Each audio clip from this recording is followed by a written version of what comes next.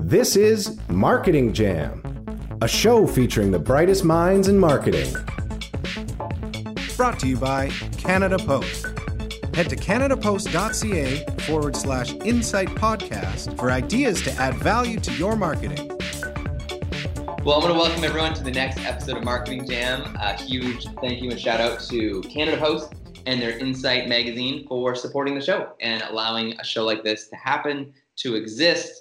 Insight magazine can be sent to your agency's office, your brand's office, even your home, your clients' offices with tons of information, ideas, case studies, really incredible data. And really, what I love the most is case studies all around the world, things that make you go, huh? And things that make you just stop and pause for a moment and think, why didn't I think of that? Or how can I incorporate that into what I'm doing right now with the product or the services that we offer as a brand or what we're doing for our clients? So Insight Magazine, subscribe for free, link in the bio, of course. Without further ado, I'm so excited for this week's episode. We have Daryl, who is a friend, and we've known each other a long time here in the Vancouver marketing agency community, and he's going to be joining us to share some pretty exciting news that impacts the marketing world of Canada and beyond. So, Daryl, thank you for joining us here today.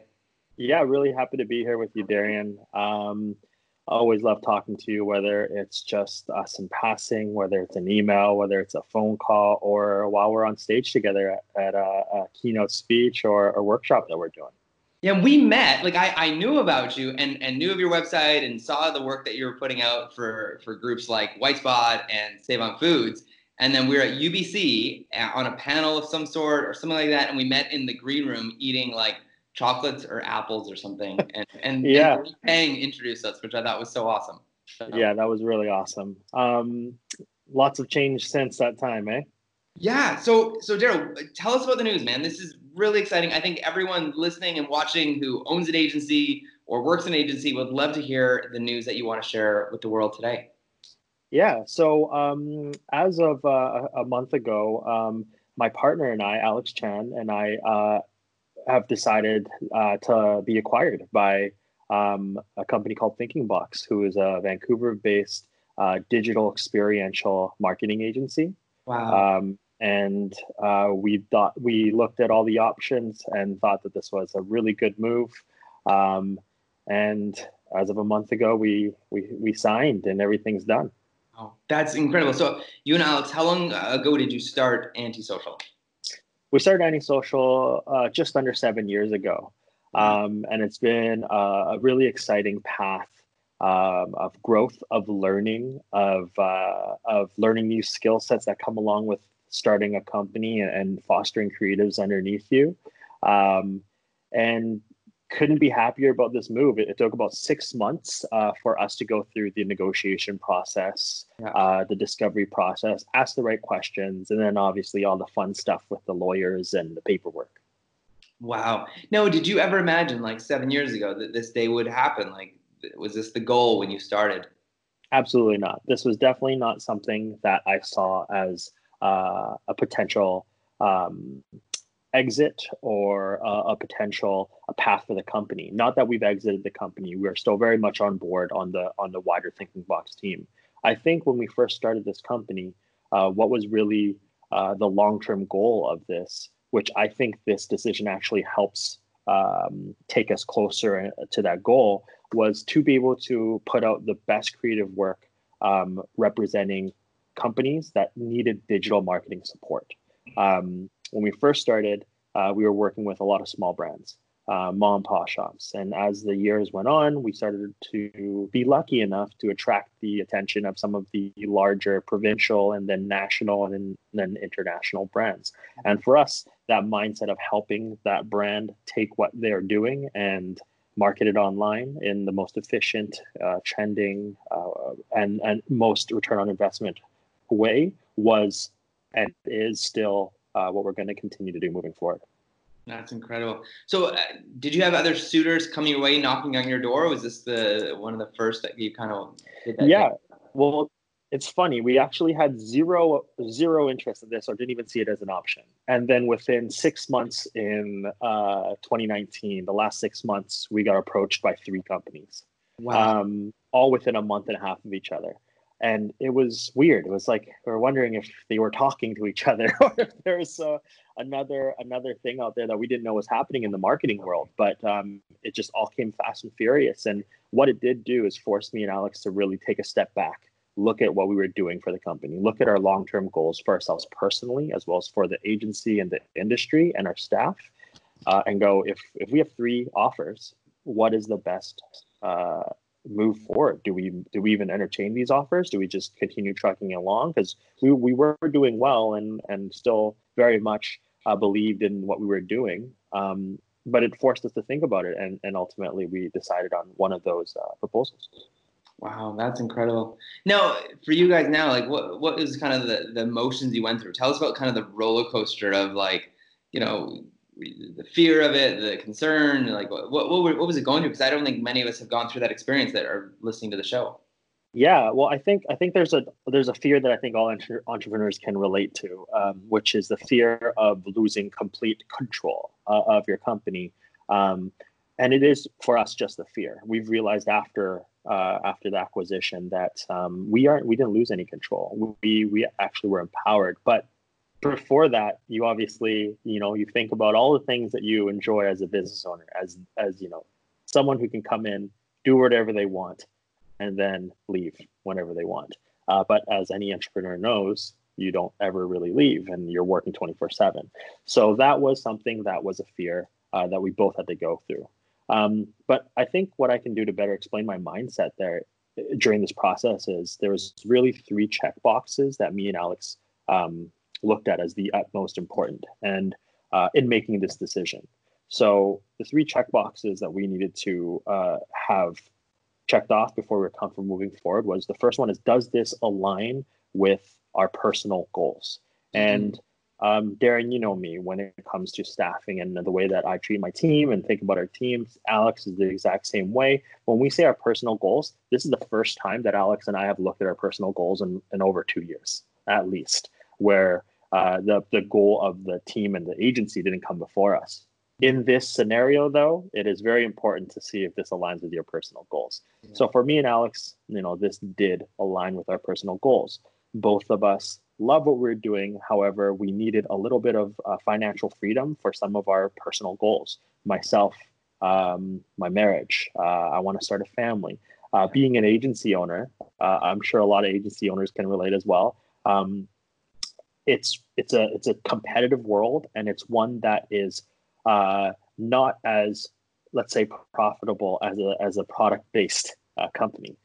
If we scale, the only way to scale is through good people and good creative talent, and your costs go up if you scale. Yeah. So personal goals, it could check that box. The second box I had to check was, does this take Antisocial forward as a digital marketing agency within our industry? So we wanted to look to see if, by acquisition, do we get to work on better clients? And by better clients, I don't mean our current clients are not good. I mean better as in, do we get to work with clients that value our time a little bit more, where we can move forward with initiatives that maybe other clients would have never even entertained, just because based on budget alone. It also meant for the agency, do we get to work on a bigger, diverse range of clients? Being a digital marketing agency like Jelly and like a lot of our friends, we can work in dozens of industries at the same time because our approach to content, it works across multiple industries. However, specifically to this checkbox, we wanted to make sure that we work within the right industries moving forward. And the acquisition by Thinking Box allows us, and we have been working with some really exciting clients that we would have never had the opportunity to work on. Yeah. And for those that don't know, Thinking Box, what are some of the clients they work with, that just to give some context? Yeah, so Thinking Box, they work with Pinterest, they work with Ford, they work with Riot Games, Starbucks, Happy Egg. These guys, in terms of the client base, they have quite a few years on us as well. We're 6.5, 7 years old. They're 10 years old. Wow. Yeah. Another one of the points for moving our agency forward is, does it allow us to expand on our service offering? So as a digital agency, we offered 4 departments: web, social, content production for digital, and then digital ad buy. So in being acquired by ThinkingBox, we get folded into their team as their digital marketing team now. So they never were able to offer our services, but now obviously we have that experience that they can take their existing client base and put it on. And then for us, we can now refer out experiential marketing work to some of the best in the business. Yeah. So it really is a win-win-win, even for your existing clients. Exactly. Oh yes, and that's a great point, Darian. That's something for us that was really important. As when it moves Anti-Social forward, does it include moving our clients forward as well? Yeah. And even since then, we've been able to introduce our clients to the ThinkingBox team, and they're already working on some really exciting projects that we normally would have had to either work with another agency on with our clients or completely outsourced ourselves. And then the third box, and perhaps I think for myself, the most important box to check is, does this move and give opportunities to our staff in professional development? Does it move them forward?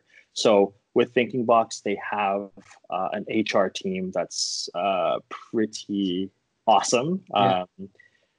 I was never a fan of having to deal with HR. I think every time we met up, that was one of my gripes. Yes. 60% of my workday is HR now, or prior to acquisition. So it gives our team those resources that we would never had the ability to give if it was just Alex and myself. Also, when it comes to structure and moving up within the industry and learning more, they now get to have the options of moving to an office in Toronto, in LA, in New York, in Salt Lake City.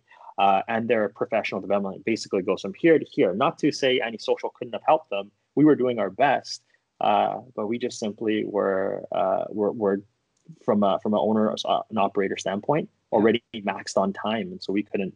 I think the opportunities we could give our staff now are much more, have a much higher ceiling. Yeah. And I know you, and you're a humble guy in a lot of ways. Like you are not quick to boast. So this is gonna be a hard question for you. What did ThinkingBox see in you? Like, what do you describe what they saw in you? Like, what did you do? What are the boxes that you checked that made them fall in love with you and swipe right or swipe left on you? I'm already. I can still feel my sweat glands going. I'm already uncomfortable from this question. I think. Let me think about this.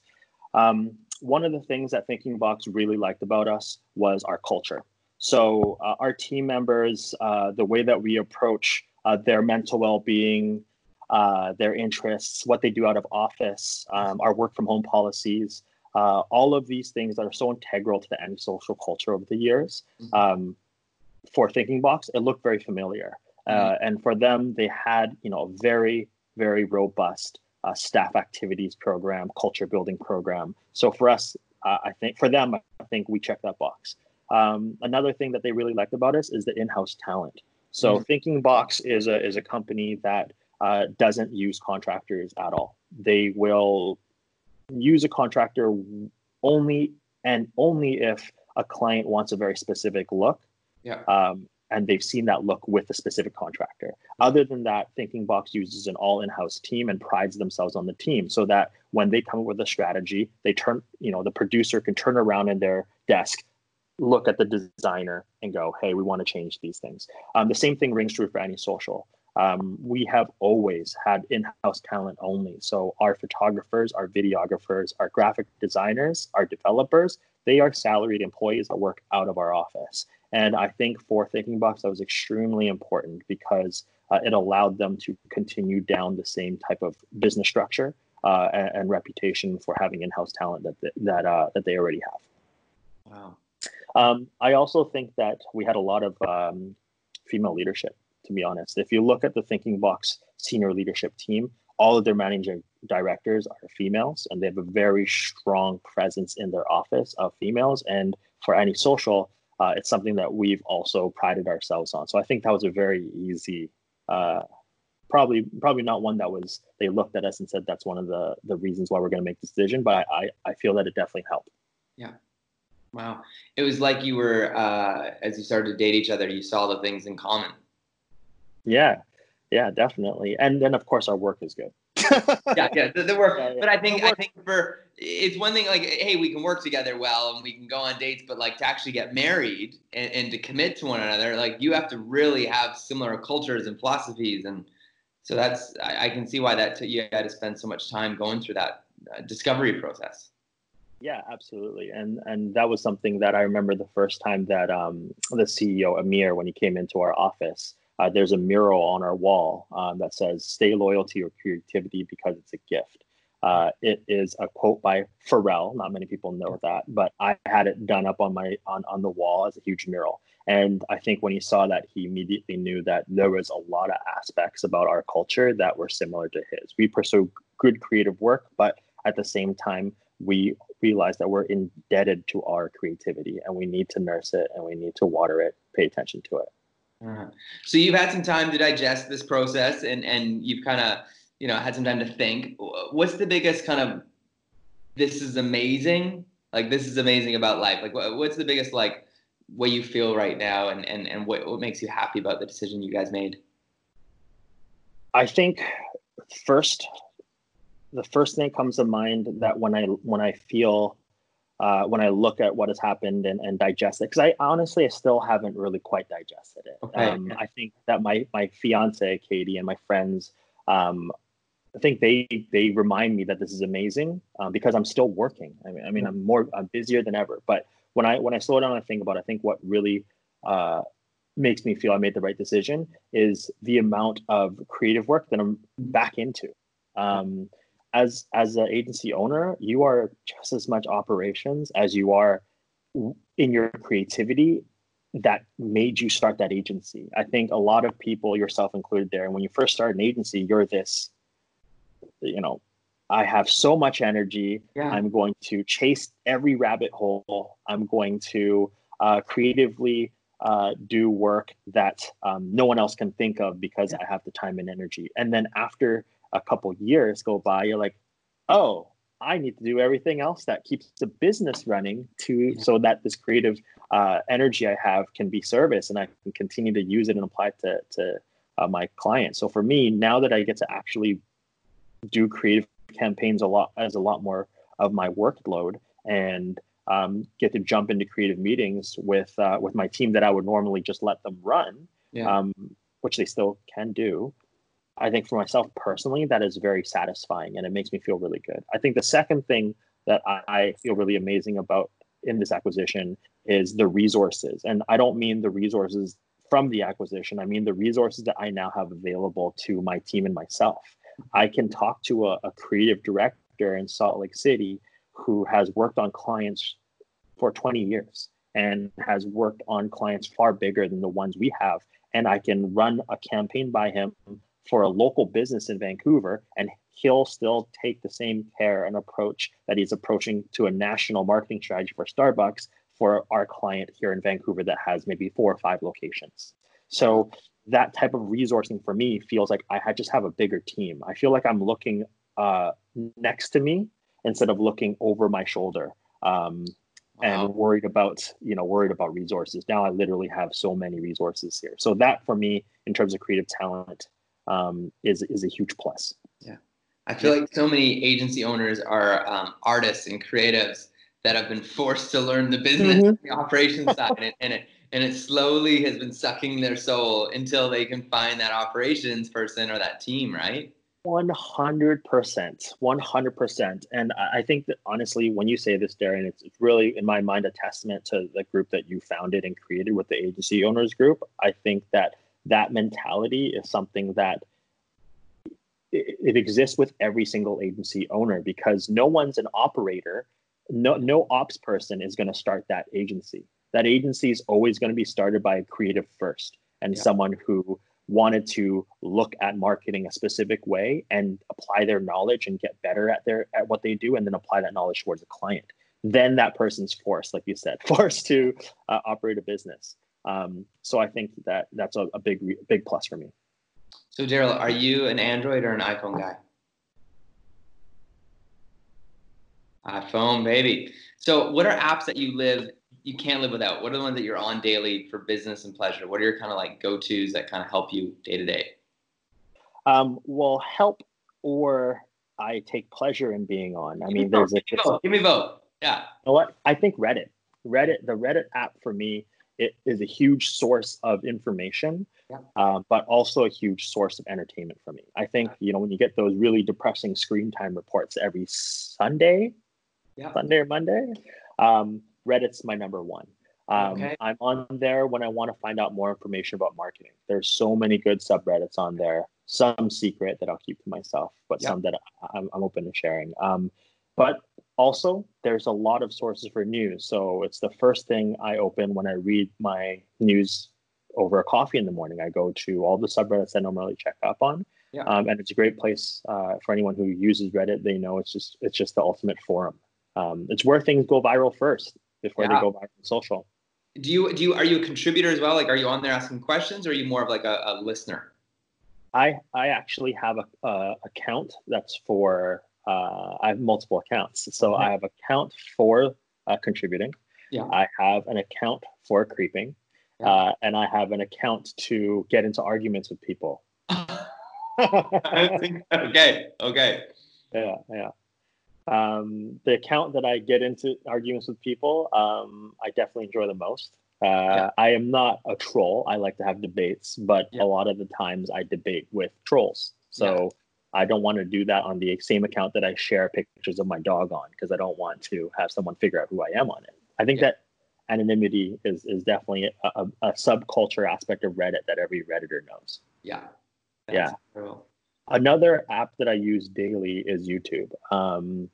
From, again, an information and collection standpoint, I'm able to get my news. I'm able to find out about marketing campaigns. And I get to see, I love YouTube pre-roll. I know a lot of people hate it, and anyone with an ad blocker definitely does. But for myself, I look at ads in their entirety. I'll only skip an ad if it's a bad ad. I'll just go, oh, that's a bad one, and I'll skip it. But if it's a good ad, I'll watch the whole thing. I'm like, what is their objective? Where's the call to action? How did they do this? What's the budget like on these things? So for YouTube, for me, definitely my number two. I don't think I have a third most used app. Email, my Mac Mail app. And then what about like e-newsletters that you kind of recommend, or books, or where else do you go for inspiration to keep you kind of like, on the pulse of what's happening? So I use Reddit for a lot of this, absolutely. But I do have some websites that I like to go to. I will be honest, a lot of these websites you've recommended to me, and I've used them to find out more. So I love the Search Marketing website. I love Business of Vancouver. I love all the small business in Toronto, all of these that exist for local Canadian markets. I look at them because I'm interested into what the small, medium-sized businesses are doing in there. From a book perspective, right now I'm reading Shoe Dog by Phil Jackson. Oh, sorry, Phil Knight. Phil Knight. I think that needs to be edited. I'm currently reading Shoe Dog by Phil Knight. It's a great book, man. I stayed at an Airbnb, and it was in the Airbnb. And our baby, like I think our second baby, was still really little. And every time we go down to nap time, I'd crack open the book, and I read it over a weekend. It's incredible. It's a book that I inherited through my engagement with my fiance. She brought into the household, so I'm very lucky there. Very cool. Very cool. In terms of books too, I'll be honest as well. I read a lot of fiction, so I use my internet for nonfiction, and I use my reading for the escape. So, what, like teen fiction or young adult fiction? What's kind of your go-to?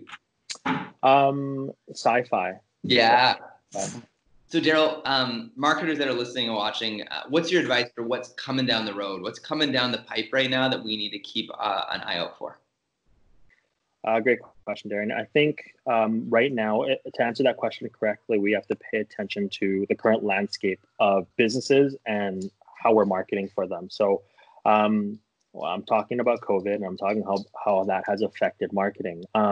Right now, we're in what we've told our clients is phase 2 of a content pivot that needs to happen due to COVID. So phase 1 was the back in March, early April, when obviously every industry was impacted by social distancing. And that phase 1 content pivot was about changing all of your content that was call to action into education posts to let your communities know what you are doing as a business in terms of shifting your business model and what you are doing as a business to service your customers, as well as keeping your staff safe. We're now in phase 2. So phase 2 is started in early April and is going to continue until we all go back to normal. Could be next month, could be next year from the kind of reports that I'm reading right now.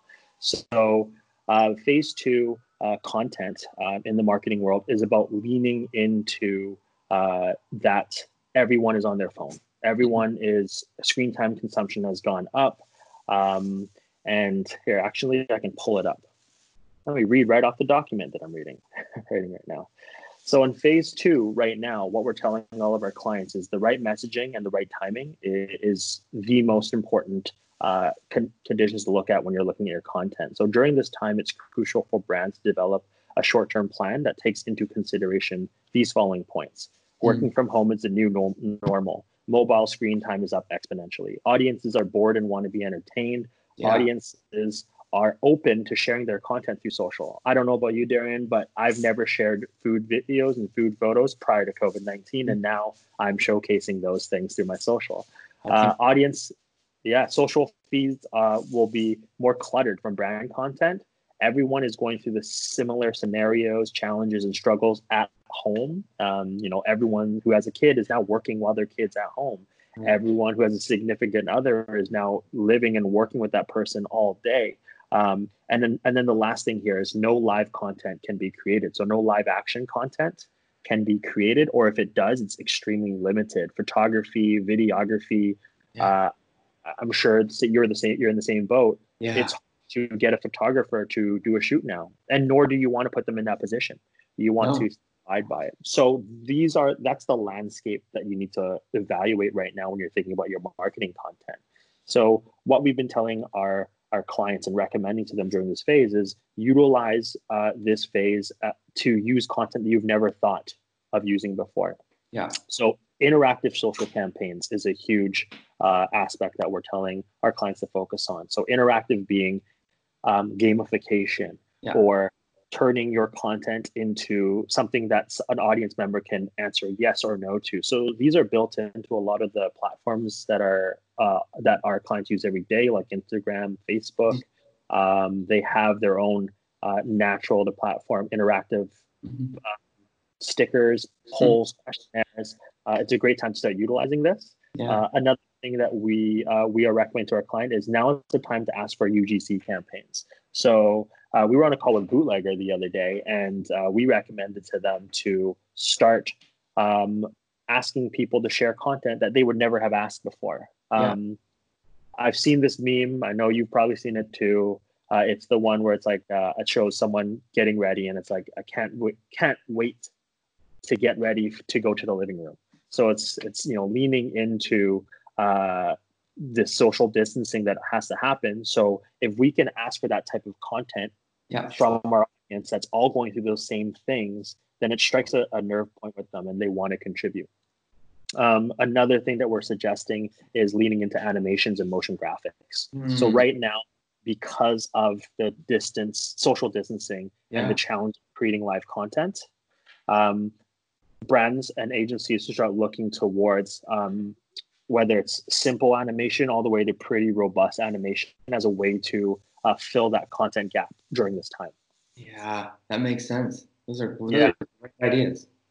In terms of apps and different trending pieces of content to look at for marketing, we're not even suggesting these to our clients. We're just looking at the current landscape of marketing, because I think that any sort of technology or introduction to a new social platform at this point, it's going to be successful only if they take into account the current landscape. Yeah. So Daryl, serious question. TikTok, have you got addicted yet? Are you on there? Oh man, I was on TikTok just to learn about it for several months. Yes. Obviously, we need to know how to market through that platform. As a personal user, I do not like it. I appreciate its value and what it brings to the people that do like it. I also appreciate the value it brings to brands that need to get conversion and impressions through that dashboard. But as a personal user, I don't contribute. I am not someone who likes to be in front of a camera. I'm sure some agency owners can relate. You're amazing on camera, Darian, so it's different. But for myself, I don't want to be in front of the camera. I want to be behind the person behind the camera. Yeah. And so for myself, TikTok as a platform, unless I'm start a TikTok account for my dog, I'm not going to be uploading many posts of myself. It's been fascinating to watch the I haven't made a TikTok yet, but I've been consuming them and find them fascinating. Kind of like it's like the iteration of Vine, right? And so, but just what happens during COVID, right? Like the Tiger King kind of growth and fascination with just, people are bored looking for stuff to do. So it's great that you're getting your clients to provide good, educational, fun content. I read something that was about Tiger King that I found really interesting, and obviously COVID contributed to it blowing up. The week that social distancing happened, it was released on Netflix, so that definitely helped. But then another parallel that I've been reading about is that people love Tiger King because it draws a direct parallel to the story of American politics in Hillary versus Trump. Oh, interesting. The Hillary Clinton versus Trump, and that whole narrative of their battle. And that's why people adopted it so quickly, because they had just gone through this battle. Wow. This is awesome. Yeah. Well, Daryl, I really appreciate you being on the show. It's a dream come true. I love we get a chat off camera and outside the show, but thank you so much for sharing so many ideas, so many resources, just even telling your story and announcing to the world here about this acquisition and this, joining of forces. And huge congratulations on that. And I'm so excited to see what you guys are going to be up to in the years to come. So appreciate you being here. Absolutely. Anytime, Darian. Thank you. Thanks everyone for watching Marketing Jam, and we'll see you next week on the Jam. Thanks for listening to Marketing Jam. If you enjoyed the show, head over to our YouTube or Facebook and give us a thumbs up, and visit iTunes to leave a rating and review. Thanks again, and see you next time.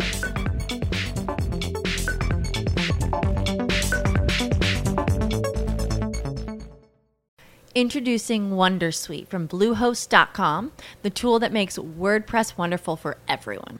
Website creation is hard, but now with Bluehost, you can answer a few simple questions about your business and goals, and the Wondersuite tools will automatically lay out your WordPress website or store in minutes. Seriously.